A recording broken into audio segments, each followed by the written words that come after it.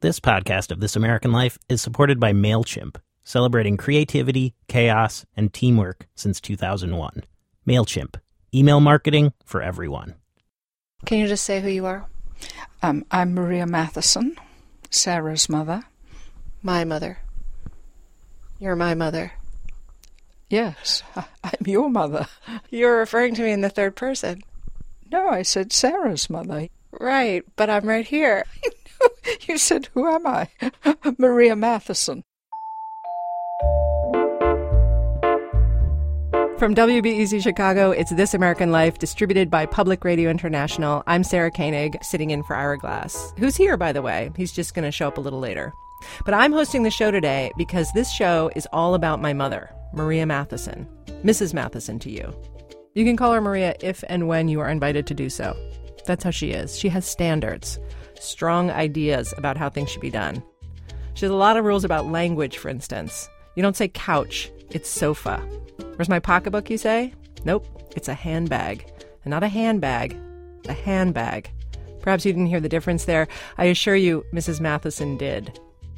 But my mother's most interesting set of rules is about conversation, about what you don't talk about. She's got an actual list of off-limits topics. Never talk about how you slept. Nobody cares. Never talk about your period. Nobody cares. Don't talk about your health either. Nobody cares. Nobody ever cares about other people's health. I mean, if it's something serious and it's a friend, obviously you want to hear about it. It's the common colds, the aches and pains. It's really tiresome. So when I call you and say, oh, I have the flu and I'm feeling terrible, you don't, in your heart, you actually don't care about... No, I care, and I say, oh, I'm so terribly sorry, you poor thing, and then I forget about it. Go on with my life, as most people would.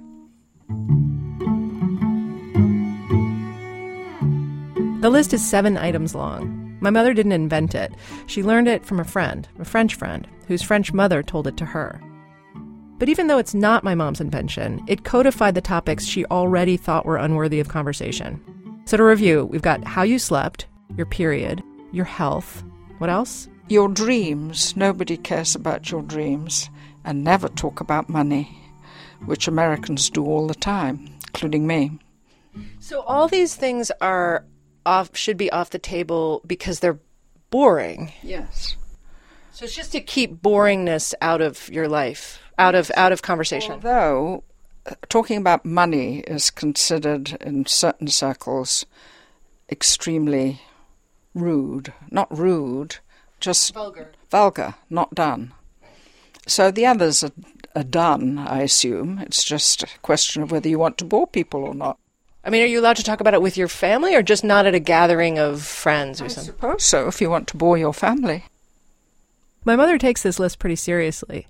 In fact, she is so dedicated to the eradication of dull and self-indulgent droning that she even added 2 topics of her own. Diet is a very big thing not to talk about. It's really boring. And that includes your weight loss regime and your food restrictions. Gluten, vegan, dairy-free, she hates all of it. And finally, my mother's #1 killer of discourse, her crown jewel. Route talk. Route talk is when people tell you how they arrived, how they came, how they got on the road, which road, how long it took. That is the top of my list for what you don't talk about. Those who transgress, who break these rules and bore my mother, are usually forgiven. I mean, we're all boring on occasion, and my mother is the first to admit that she herself can be boring. But they're not forgotten. The most infamous episode of Root Talk, for instance, was committed by a famous movie star who drove to our house on Long Island from New York City. The movie star was Robert Redford. Robert Redford was coming to our house. We were all super excited. And he told us how he came from New York all the way out here. Then I got lost in Shirley, and then I asked the cop, and then he recognized me and asked me for his autograph. And the whole thing, which takes 2 hours from New York, took 2 hours for him to tell us. Was he dead to you after that? Pretty much. Then there was the menstrual criminal. Oh, I've got my period. We had a guest here once, and the whole weekend was taken up with her period. What do you mean? Oh, it was appalling. The cramps and the thing, and running to the store to get the equipment, and the whole weekend. That's almost all I remember about her. Do you think it's possible to have exceptions to all of these at a dinner party of, or some story that would be worthy of a dinner party that would be about these things? Do you think there's exceptions where those could actually be good stories to hear? Not really. I mean, I'm looking at the list. Root talk is completely out of the question. Diet, especially at dinner parties. You don't want to hear what people can't eat. Today on our radio show, we take on my mother and her French lady list. Our mission? To prove her wrong. To delve into the most boring topics in the world and wrench from them stories of such excellence and entertainment that my mother will be forced to rethink the entire course of her conversational life. Does she think we can do it? I doubt whether you can find great stories. I challenge you. All right, well, so if we do it, I'm not sure we will succeed, but if we do it, maybe I'll check in with you and play some of them for you and see if you're convinced. Fine. I'll keep sort of an open mind. Actually, that should be on your gravestone. Here lies Maria. She had sort of an open mind. Stay with us. I hope you will too, Mom.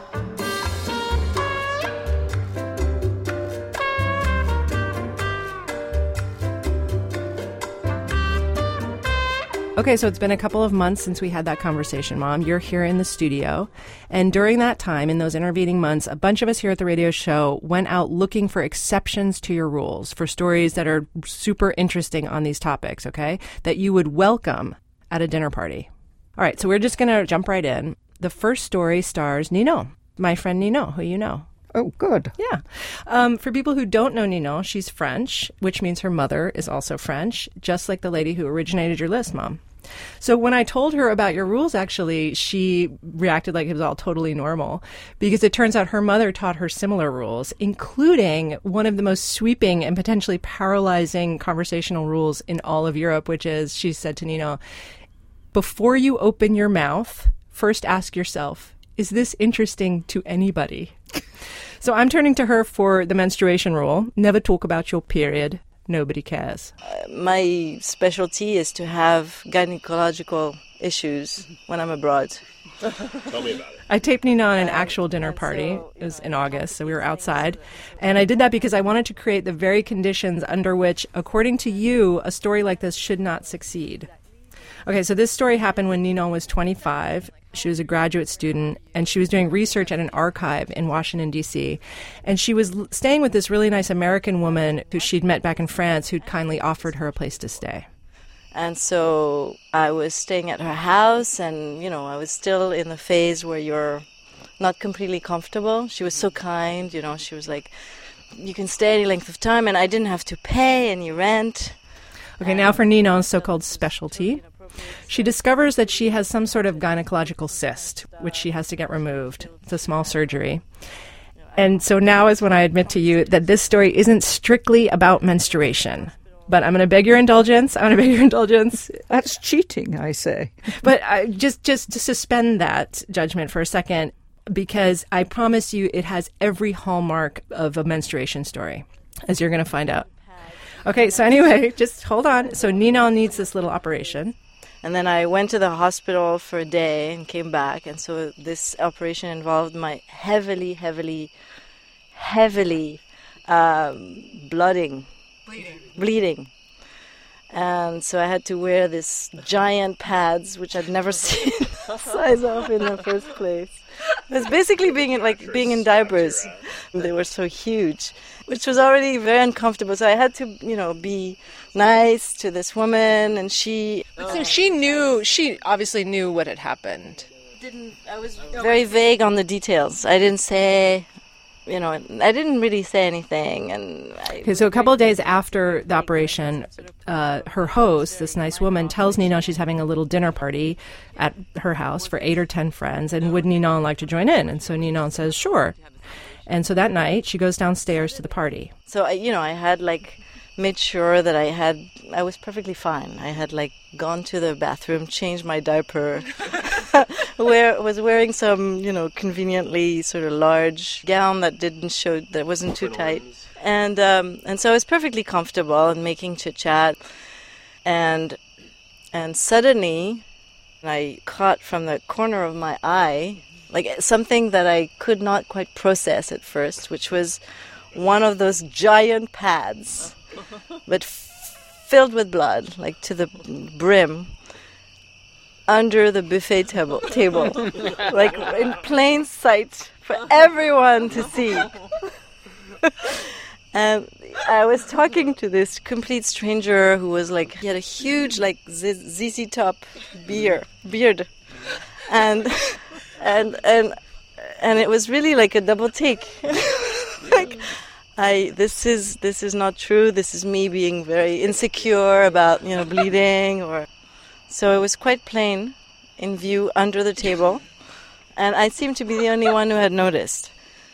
I don't know. I panicked. I thought, okay, well, what's going? I immediately, the first thing is I need to get rid of that diaper.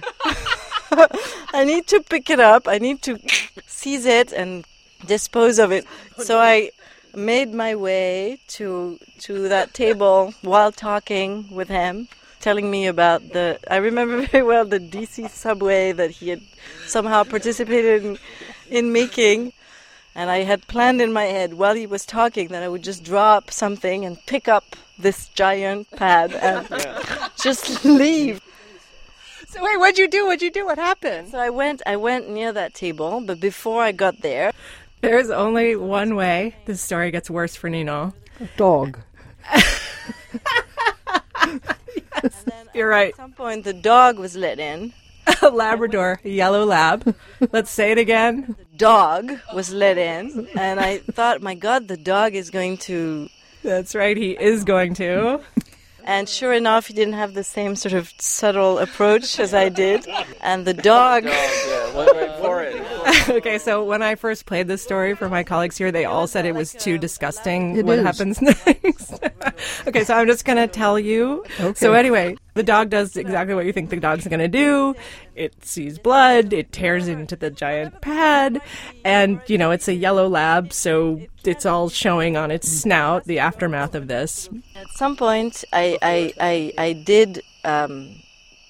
go to the dog and wrench it off the dog and fold it and put it away. And the woman did come to me in the kitchen and she said, "I'm so sorry." She knew. She'd noticed the whole thing. And she figured out that the dog, in fact, she explained to me, because I couldn't figure out how it was possible that this thing had landed under the buffet table. That was the thing that was missing for me. But it's her dog, in fact, who had taken it. Yeah. She said nobody had noticed, which I found very hard to believe, but nobody showed that they had noticed. They were kind enough to just ignore it as though it hadn't happened. It was like being in a nightmare. It felt unreal. It felt completely unreal. Total humiliation. Right? Total humiliation. That is the hallmark of a good menstruation story. Poor Nino. I know. Okay. So we're going to score these on whether we have succeeded in finding exceptions to your rules, basically on whether we've proved that these can be good topics of conversation. But hold your thoughts right now on Nino's story, because I'm going to go to the second story now. And just to explain, for this show, my fellow producers all did stories. And for the next one, we need Ira. Hi, Ira. Hey there. So Mrs. Matheson. So I call you Mrs. Matheson, right? Whichever. You may call me Maria. Oh, well, thank you. See? Yeah, I heard at the beginning of the show that I needed your permission, and now I have it. So, Maria, I was sent out to find a story about diet that would be interesting for you. And, you are literally rolling your eyes at me. I just want to say to the radio audience. And to find one, I turned to this guy named Stephen Bratman, and he has spent a lot of time around people with extreme and unusual diets. So, for starters, in the 1970s, he worked on this organic food commune in upstate New York where the kitchen had to prepare meals for people with wildly different, deeply held beliefs about food. I remember that there was a group of people that we called the rabbits because they were sitting at one table and their plates were just piled high with mostly lettuce, maybe garnished with some onions and carrots or something. The macrobiotic table was everybody had brown rice, and the purer you were, the less you had in addition to brown rice. So there were regular vegetarians, and there were vegans, and there were people who didn't eat nightshade plants like potatoes or tomatoes. There was a whole non-onion, non-garlic, Hindu-influenced crowd. And there were meat eaters, and these were all at different tables. Arguments would just break out between the tables.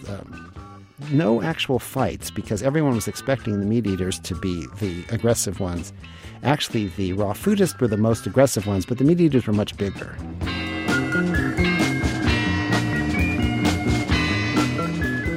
As years passed, he became a doctor and a writer. He practiced alternative medicine. And he encountered and treated people who would arrive in his office doing things like, there was a woman who decided that yellow foods were best for her body, and that's what she tried to eat. He had another patient who had shrunk to 95 pounds because her entire diet was Jerusalem artichoke pasta, canola oil, and watermelon. One woman was faint and weak all the time because she was getting very few calories and almost no protein from her diet. Her consciousness wasn't very clear. She was a little bit delirious from being in a state of starvation, until eventually she became so weak and so mentally confused that she was riding her bicycle to work, and what appears to have happened is she just drove out into traffic. She just rode out into traffic and was hit by a car and was killed. And you think that's a result of like her confused mental state from the starvation? She was starving, not very lucid.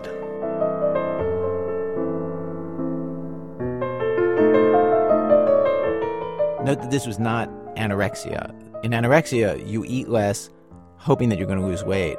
Dr. Bratman says that these patients didn't really care about losing weight. Their diet was about making themselves more pure. So the woman on the bike said that when she would eat, cashews or brown rice or food with protein in it, she felt like she had done something wrong. It felt sinful to her.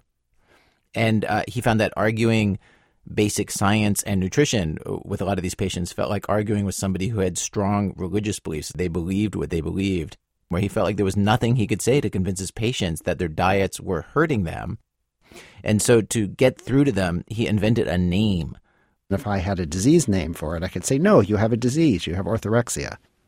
He became actually kind of famous for coining this term and wrote a pretty good book about it called Health Food Junkies. The press is still constantly, years later, hounding him to talk about this subject. But does he actually like to talk about diet? Talking about diet is a fantastic interest to people who are obsessed with diet, of course. And that's a lot of people. And to their fellow hobbyists, of course, this is very interesting. But to you? To me, no. In fact, he hates it. And he lives in Northern California, in the Bay Area, where I guess people are constantly telling you about how they have switched to this or that diet and how wonderful it is. And he avoids this at all costs. When he meets people and they find out, what he's done, he's written a book and he's an expert on this, he tries to shut down that conversation as fast as he can. Which is to say, he has spent years of his life, of his career, thinking about diet. And Maria, he is just like you. He thinks it's boring to talk about. And I bring all this up to say, have we achieved the goal? Have we found an actual interesting story about diet? And haven't we proven to you that you can have an interesting story that's about diet? Well, Mom, have we found an interesting story about diet? Well, yes, because he's an expert. And almost anybody who's an expert on something can be interesting. I'll quibble with you there. Somebody's interviewed many experts, but your bigger point stands. Yeah, okay. Point stands. I agree with that. Okay, so I'm gonna keep a tally here. We're gonna have two columns, and if we found a story that's interesting on these supposedly boring topics, we win a point. If we fail to do that, you win a point. So for this one, I'm going to say This American Life wins that round. Now, can we just go back to Ninon's story, the period story? Yes. How do you score that?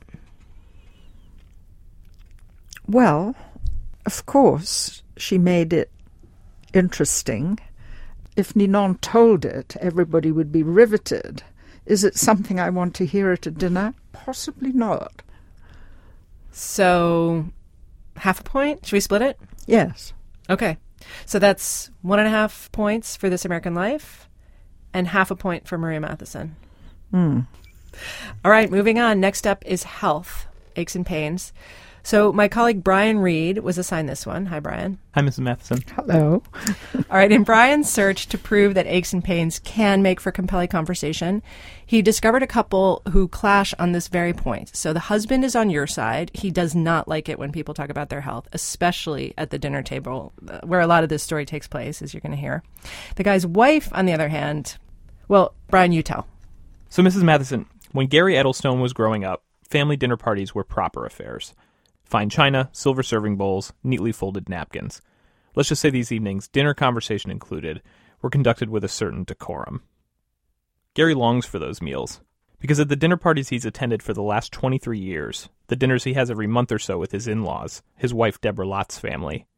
For one thing, people don't even sit down and start eating at the same time. Here are Gary and Deborah. Then when everyone has gathered around, that's when the conversation will usually turn to medical symptoms. Just out of the blue? There's usually some cue. The cue is having a body. You know, having a body at the table is enough of a cue. Well, the cardiologist said I have a young heart. Good. And low blood pressure. Good. Deborah, it turns out, comes from a family that obsesses over health. And when they all get together, she and her brothers Bob and Alan's wife Karen, their banter goes on overdrive. So Deborah and Gary were kind enough to record the last dinner party they hosted.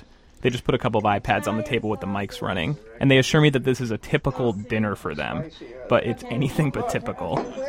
So, Mrs. Matheson, it is my pleasure to be able to serve you the 5-course meal that you thought you never wanted. A gourmet tour of affliction and malady with a family of disease connoisseurs. You ready? Yes. All right, so for starters, some amuse-bouche, I hope I'm saying that right. Deborah asked her brother Bob why, if his doctor says he has such a young heart, he complains that it pounds so heavily when he climbs the stairs. He doesn't know why. He thought it might be a magnesium deficiency. You want some magnesium? I take it. Good. Here we go. That's Gary you can hear there, already getting irritated. And we haven't even gotten to the appetizer yet. So, Deborah, is called Jane. have you had your semi-annual brain scan? No. But we all want to know. I do have floaters right here. Your eye? So, yes, when I go from a dark room to a light room, I have like a light show right here. So I went to the ophthalmologist and he said that the vitreous is drying up like this and separating from the what? Oh my God. Well, no, it's no. He says normal aging. Did they ever put oxygen in your eyes? How do they do that? Well, that's when I had my hole in the back of the eye. Well, that's not for floaters. All right. Well, I had a floater. It was a piece of oxygen that floated around for years. Were you having Catch it hemorrhaging? again in a month. Huh? Were you having hemorrhaging? There was blood in the eye. Cindy had that. Was she hemorrhaged? How are you doing over here, Mrs. Matheson? Well, I think this may be one for me rather than This American Life. Let's not get there too fast. You ready for the fish course? Yes. What did you get from those clams? I just had a little indigestion. Oh, Jesus. Clams? You're so sick. Well, clams can get you sick. I once got really sick from mussels. I mean, I had to stay away from shrimp. It was relentless. There was a repartee about magnesium and potassium and blood pressure and bacteria and gluten and nitroglycerin and nitrates and D-mannose sugar and quinine and the flu shot and probiotics and vitamin B and the various effects each of these things might have on one's body. There were tales of muscle spasms, lungs full of fluid, insulin attacks, skin issues. She's a very nice person, but she sheds. Everybody sheds. There were also natural segues into some of the other outlawed topics, like how people were sleeping at night due to leg cramps, for instance. Or, this was a big one, diet. There were debates. Should you drink caffeine if you have atrial fibrillation? Could eating too many hot dogs give you stomach cancer? Is salt good for you or bad for you? How about quinoa? Oh, quinoa, that's a good product if you can handle it. At one point, somebody started talking about his hot flashes. You heard me right, his hot flashes. And suddenly Deborah began having one herself. I wasn't having them till he said it, and now I'm having them. But perhaps most telling were statements like this. They got a new blood thinner, but I'm not going to try it. Why? Because the one I'm using works. Did you notice how Alan had no actual news to report? He had no problem to complain about. His blood thinner's working just fine, but he couldn't help himself. It's like sports. It's like people talk about baseball scores or they talk about golf. People in my family talk about diseases and they talk about doctors. It's the culture of my family. What do you remember about how this began in your family? Well, my father was kind of the king of hypochondriacs. And it was her father, Deborah says, who passed on the obsession with health to her family. By the time he was 25, he'd already gotten several full-body workups at places like the Mayo Clinic because he was convinced there was something wrong with his rib or his breathing or his digestive system. He was terrified of germs. He wouldn't eat anything that his hands had touched. As a kid, Deborah says, if you stubbed your toe, he would inspect it with a magnifying glass, then douse it in a red antiseptic called merthiolate, and then have a long discussion about whether or not you should get a tetanus shot. And then, we had a lot of rituals about food preparation. He was always concerned that there'd be botulism in the canned food, so we'd open the cans in a ritualized way. He would go to the cupboard and take out the can and wash it thoroughly, then examine it to make sure that none of the seams were in any way compromised. And then we would all lean over the can while he opened it to hear it puff. Puffing meant that it was airtight. And it would be this big, moment to hear whether the can puffed and whether we would live if we ate what was in it. I think, and he would do it with a certain sense of humor. Like he knew that it was kind of nutty. Or he would say, boy, this is neurotic behavior. Isn't this neurotic behavior? But he would never fail to do that, to check the cans. No. It's remarkable that Deborah is able to talk so easily about all this. Because eventually her father went beyond compulsiveness. He became psychotic. For the last 15 years or so of his life, he suffered from full-blown delusions about his health and his doctors. Deborah says he took to his bed and never really got up again.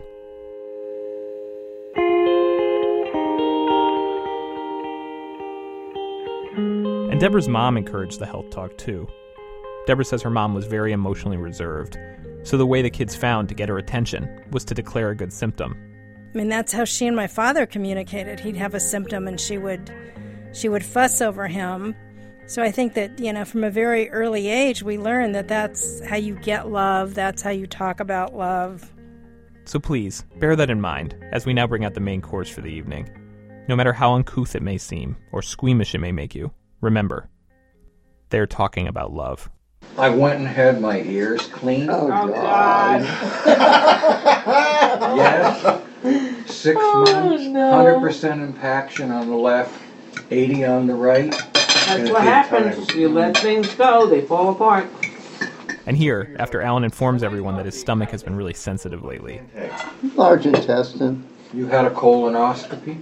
For dessert, Alan told everyone about a guy he heard on the radio talking about all the terrifying spots in restaurants where traces of fecal matter have been found. Oh my God, your family. Gary, have you ever just had to get up and leave the table? Absolutely. Very often I just get disgusted with it and walk out. They don't seem to notice, though.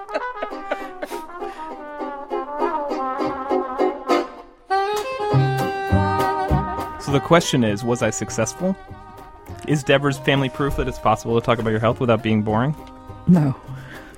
It would be unimaginable in my life. Well, I actually wasn't asking you that question. I was asking them. Oh. Well, it doesn't bore me because I guess I'm kind of libidinally invested in it. And the way my family does it is so vivid and grotesque that I'm not bored. It's kind of like a horror movie.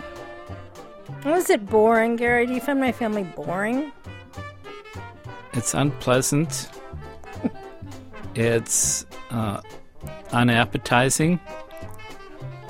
But I do see that they are relating to each other with it. This is how they bond with each other. But no, they're not boring. If Gary can give them that much, Mrs. Matheson, surely you can too. Not really. Oh, come on. I am with the poor husband. I would walk out. I think it's one for me. Really? I do. I think you did your story wonderfully successfully, but I thought it had a few longers. But what's a longer? Pardon me? Too long? No, where it dips into boringness. Oh. That's the longer. That's the longer. Okay. All right. So that's... So that means the score is now tied, actually. 1.5 points for This American Life, 1.5 points for you. Okay. Deborah Lott's a writer, by the way, and she just completed a memoir about all this stuff called Tell Me I'm Still Breathing. Coming up. Oh, Mom, can you do this part? Coming up, we find out if my daughter's colleagues know better than I do about what's interesting and what's boring. That's in a minute from Chicago Public Radio and Public Radio International when our program continues. This podcast of This American Life is supported by MailChimp. More than 3 million people and businesses use MailChimp to design and send email newsletters. Teams can share feedback in real time to create campaigns and email subscribers. MailChimp also distributes hats for cats and small dogs. More at MailChimp.com. MailChimp. Email marketing for everyone. It's This American Life. I'm Sarah Koenig, sitting in for Ira Glass. Today's show, the 7 things you're not supposed to talk about. According to my mother, who's sitting right here with me. Hi, Mom. Hello, Sarah. And so we're taking you on, Mom, and your list of supposedly boring topics. For this show, we went out and found stories on all of these topics, except for one. We didn't do money. And we didn't do money because you said it's on your list because, not because it's boring, but because it's tacky. It's crass. Plus, you say you do it all the time. So we skipped that one. But for all the others, we went out and found stories that we hope will prove to you that these topics can be interesting. You be the judge. Yes, I will be. As you always are. All right, we've come to the second half of our show. The score, 1.5 for us, This American Life, 1.5 for Team Maria. Okay. Okay, next up on your list, sleep. As in, you don't think people should be talking about how they slept the night before or anything. That's right. So we found a story about how someone slept that we think is not boring. You're going to hear from Dr. Katie Coleman. She's an astronaut for NASA, and she has spent more than 4,300 hours in space, including a mission in 2011 where she lived aboard the International Space Station for more than 5 months. 5 months she was up there. Our senior producer, Julie Snyder, talked to Dr. Coleman about what it's like to sleep in space. For me, it was just delightful because it was so clear there just weren't any forces anywhere. Like, you can't feel the weight of yourself, whether it's on your side or on your back or on your stomach. You don't feel like you are anywhere. And we each have a little cabin. It's the size of a phone booth. It has a door, like a panel door that just folds, in and out. And that's big enough, certainly, for you and a computer and what we call a sleeping bag. And it's not a thick sleeping bag, just a little, bag that you can slither into and you can zip up, and it has armholes. And you can also clip that. It's got hooks on it. You can clip it to the wall so that you don't go anywhere. Or, in my case, I liked to actually tuck my legs up inside and then zip it up. So that actually kept my legs tucked up, sort of sleeping in that kind of curled up position. Oh, so you're like in the fetal position, but you're not having to use any muscles or anything. And so I would do that, and I would sometimes just unclip my sleeping bag just because I really liked that feeling of kind of floating, kind of tumbling, waking up in the morning and having to figure out, I guess that's the bottom of the thing that holds the computer. I must be upside down.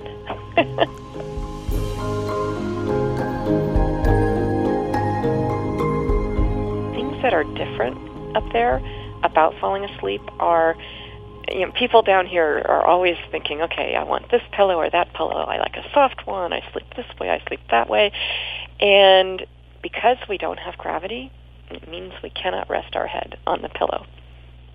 And some people really miss that, but we have found a way around it. And there are some people that basically strap a pillow to their head so it feels like their head is on a pillow. What if you're a drooler when you're sleeping? If you're I don't think you're going to drool. Really? Why not? Well, drooling is this pooling of saliva, right? And then it spills out because of gravity. You turn on your side, and it's sort of spilling out. It's not really going to be even pooling, because now that I think about it, pooling is a gravity function.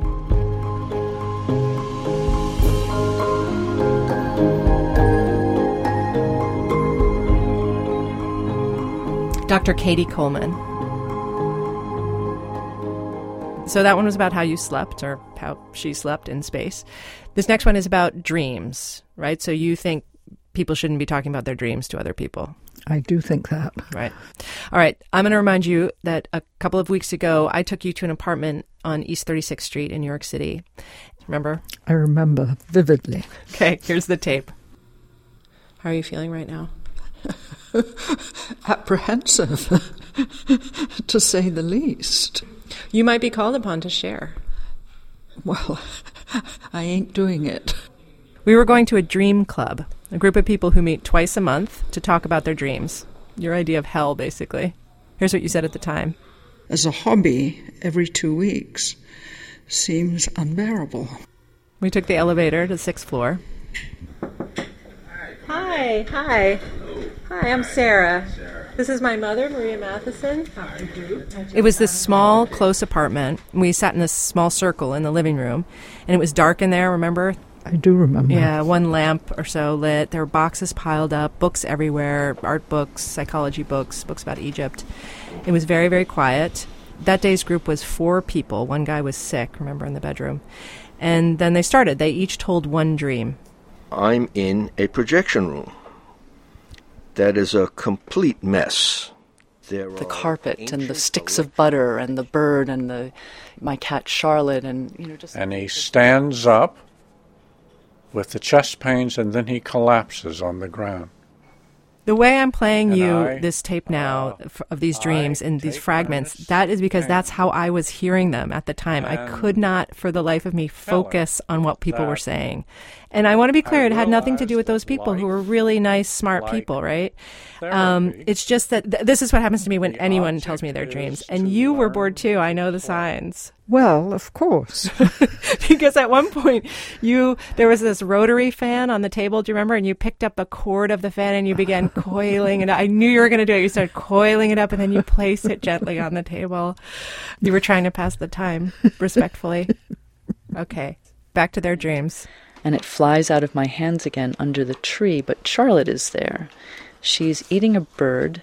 And I have the feeling that I have to run a picture show soon.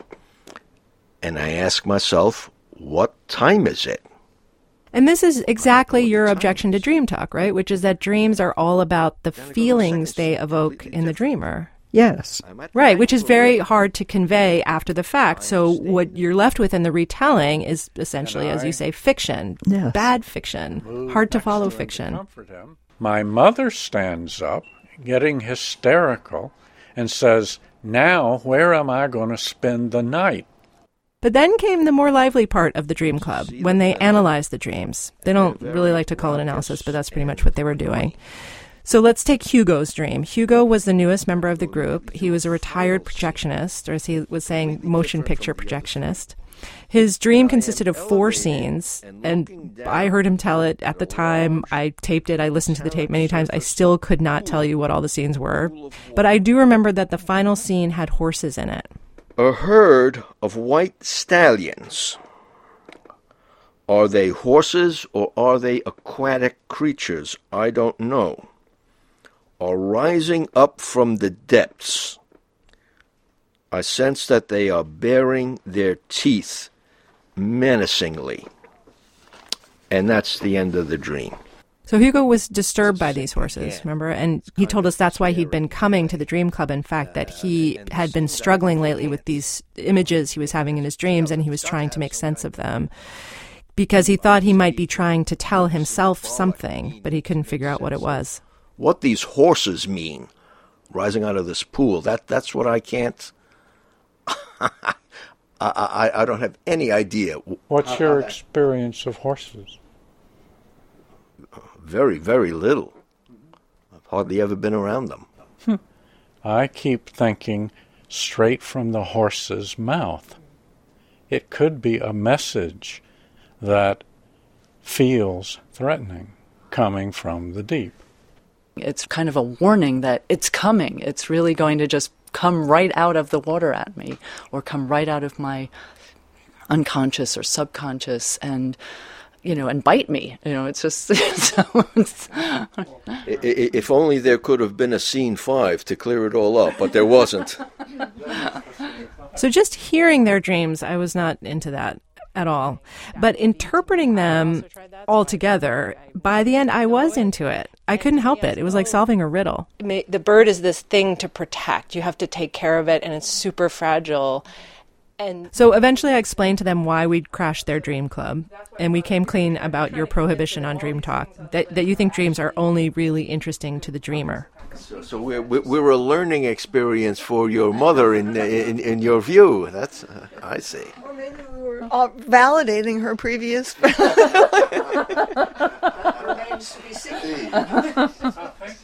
That one guy who was a psychoanalyst, he argued that, sure, dreams are boring to other people unless you do what this group does, make it a communal thing. And then it becomes a whole different animal. It becomes a shared experience rather than a lonely, alienating one. And you told him you bought that. Yes, I would agree with that. I think it was interesting to hear you interpret. So I don't find this boring. I think it's very interesting to... Only sports and sex are intrinsically interesting. Yeah. Just say that again, only... Sports and sex. So, is that a victory? Well, we debriefed in the lobby, right? And you said you really did find the analysis interesting. You weren't just being polite up there. But then you kind of took that back. Here's what you said in the lobby. In a sense, I rest my case. The dreams themselves were incredibly boring, unbearable if you had to listen to that over your breakfast table. It was the analysis that brought them to life. But it doesn't change my opinion of talking about dreams in a general thing, unless you want to sit for 2 hours and analyze them. Maria Matheson 1, This American Life 0.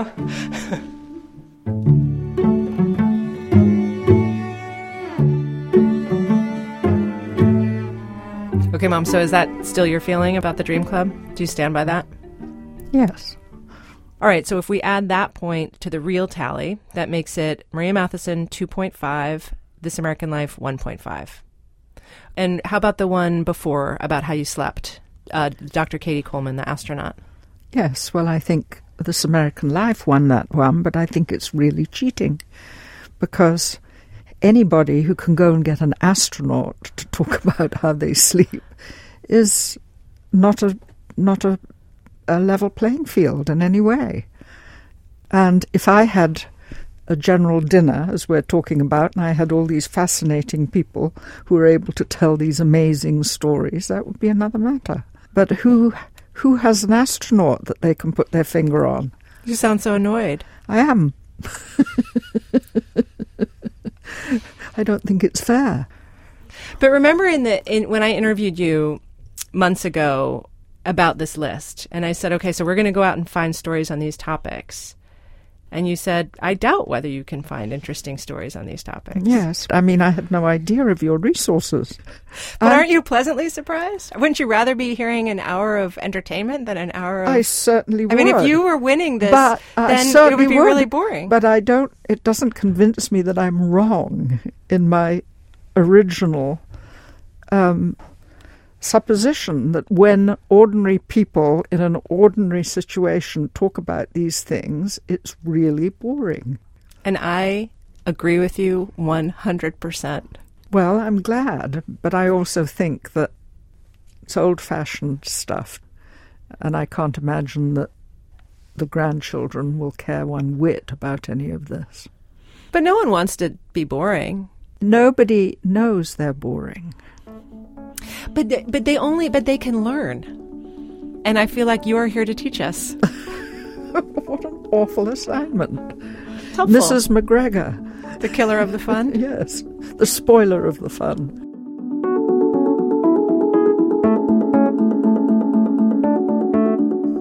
Okay, we're going to move on to our final story, Mom. And I think you can guess what it is. Can you guess what it is? I can. Root talk, which was on top of my list. That is the top of your list. The number one thing you think should not be discussed. How you got on the road, how you got here, which highway you took, but then you got off on exit, but then there was blocked, so you had to take the detour, right? That's the one. Yes. Okay. The very brave Nancy Updike took on that one. Poor Nancy. Maria, I want to say up front that this story does take place in Los Angeles, the epicenter of Root Talk. We're going into the heart of Root Talk darkness. I talked to Chris Garcia, very nice man, and he told me about a drive he took about a year and a half ago from Manhattan Beach in Los Angeles to his parents' house, about a 25-minute trip. Chris was driving, and his dad was in the front seat next to him. We start heading east on Manhattan Beach Boulevard, and then we make a right on Pacific Coast Highway, and then a left on Artesia. So they're in the car heading south, and they got the radio on, they're listening to oldies, sharing a bag of chips. They've driven this route probably hundreds of times. But something odd was happening in the car, so Chris started recording their conversation on his phone. It's not a great recording, but you can hear it.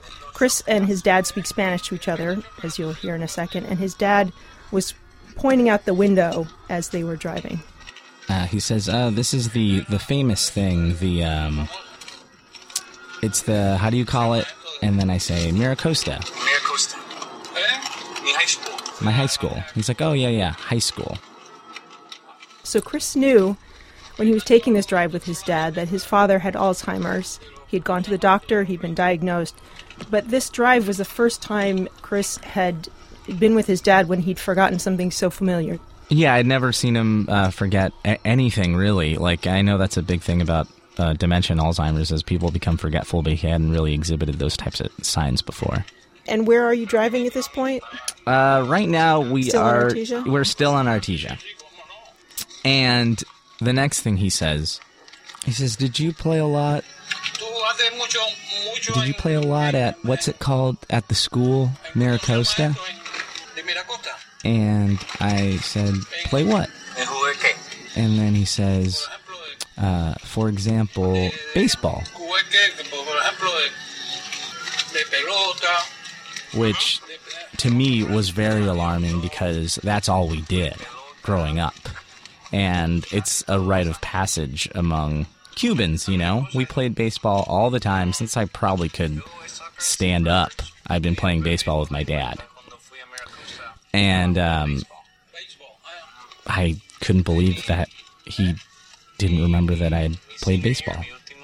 I was in such shock that I just continued to speak as if we were having a completely regular conversation. And then he says, Miracosta, what place, what did you do? And what he meant was what position, what I inferred from it was what position did you play? I say first base, and he's like, great. And pitcher? Lefty or righty? I say lefty. And then he starts laughing, and he goes, man, if I were around then, I would have shown you how to throw the ball. I would have taught you it all. I was a pitcher. I was a good one. He's like, look, I'm a lefty too.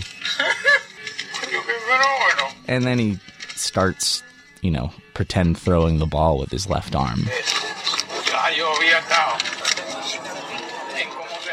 So they're about halfway home at this point. Chris had turned onto Hawthorne Boulevard, and his family used to live right off Hawthorne, so they're passing by this diner they had all these funny memories from called Norm's, the mall they always used to go to, but Chris's father was not recognizing anything. He had no idea where they were, and it was totally unnerving him. He just was looking at the streets and asking Chris, where are we, trying to orient himself. I said, we're taking this street to Western. And then my dad says, I can't get out at Western. I don't have enough to cover that fare. I can't go that far.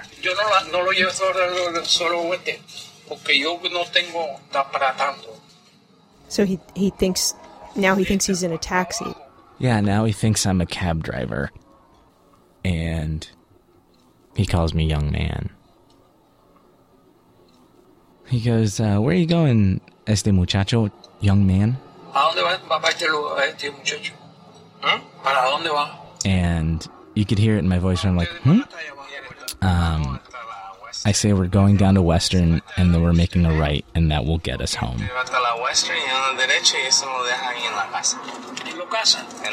And I keep on reiterating, home, la casa, our home. We're taking you home. And none of this is really computing to him. When you were a kid, how was his sense of direction? Completely stellar sense of direction. When I was a student at Berkeley, my dad came to visit me, and I had class all day, and so my dad just went out by himself. And when I got home, my dad wasn't even home yet. He comes home an hour later, and he's like, well, I started off, I went to Oakland, I went to the farmer's market there. I almost got a baseball game, but I didn't. And then I took BART across to San Francisco, and then I went to Golden Gate Park, met this wonderful Russian man who was very sweet, and then, saw that Stowe Lake place there, and walked across the beach. You call that a beach? It's really foggy and cold. Anyway, really fun day. That's the type of sense of direction and the type of sense of adventure that my dad had, where you could just leave him in a city and he would just kill it. And he pretty much had one of the most amazing memories of anyone I'd ever known.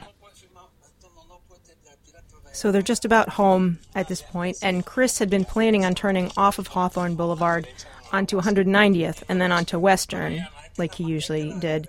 But he was so caught up in what was happening in the car with his dad that he blew right past 190th, drove all the way to Carson, turned there, and that's when his dad turned to him and said, "Where are you from?" ¿Y de dónde usted, amigo? ¿De dónde es usted?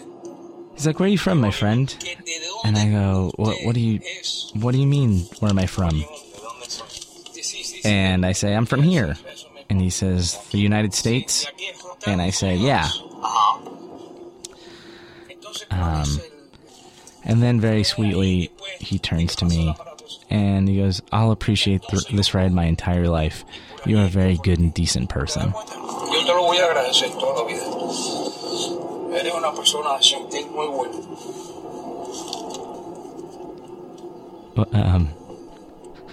Still, sweet, charming guy, even though he didn't know that I was his son anymore.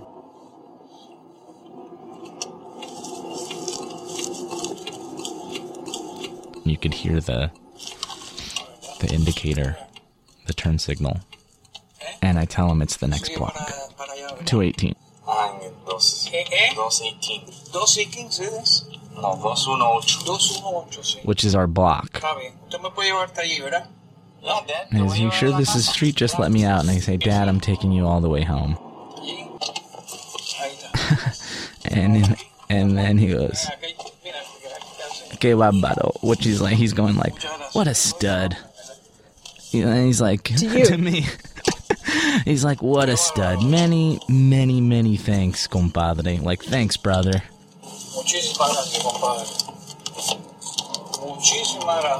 And then he goes, "May God..." Oh, that's where I live. So all of a sudden he recognizes it. Yeah.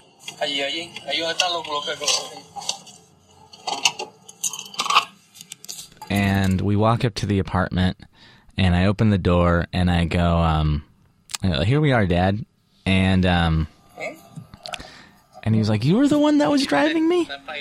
And I go, "Yeah." And he goes, "Really?" And I go, "Yeah." And he goes, "Oh, you were the one that was talking all this and that and all that stuff?" And I go, "Yeah, Dad, I gave you the ride." El radio, ¿tú eres que era manejando? Ajá. Yeah. Te di right, Dad. ¿De verdad? ¿Qué tú me decías? My dad's like, it's such a sweet tone in his voice. He's like, "Really?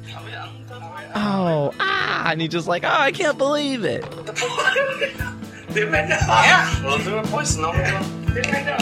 Yo pensé que no sabía. Nancy Updike talking with Chris Garcia.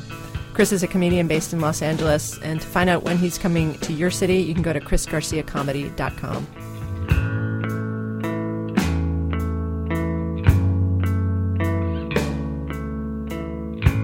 So, Mom, root talk, huh? No. That wasn't a root talk story. That was a dad and lad and Alzheimer's story. We were hoping you wouldn't notice that. Well, I did, I'm afraid. Okay, so you're saying that's a point for you? Yes. All right, so final score. Let me look at my paper. We've got... You won. 3.5 for you and 2.5 for This American Life. Well... You won. I'm very glad to hear it. What are you talking about? What are you talking about? Okay, Mom, now's the time for the credits. Our program was produced today by Miki Meek, Ira Glass, and me, with Alex Bloomberg, Ben Calhoun, Jonathan Menjivar, Brian Reed, Robin Semyon, Alyssa Shipp, and Nancy Updike. Our senior producer is Julie Snyder. Production help from Dana Chivas. Seth Lind is our operations director. Emily Condon's our production manager. Elise Bergerson's our administrative assistant. And Adrian Mathowitz runs our website. Research help today from Julie Beer. Music help from Damian Grafe and Rob Geddes. Special thanks today to Brooke Garber-Nidek, Ray Happy, Betsy McIntyre, Nick Rosen, Hartley, Sandra, and Sid Lachter, Jim Bell, Ethan Schreier, Gina DeVito, and Martin and Tom Snyder, and Max Hawkins and his Call in the Night project.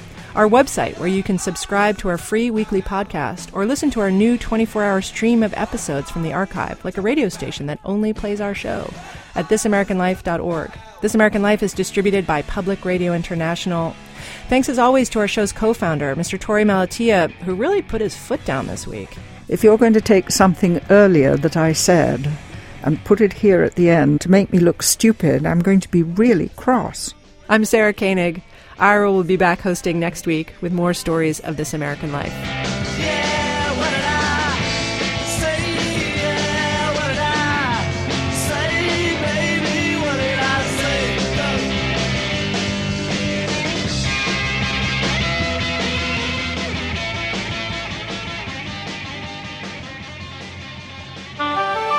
PRI, Public Radio International.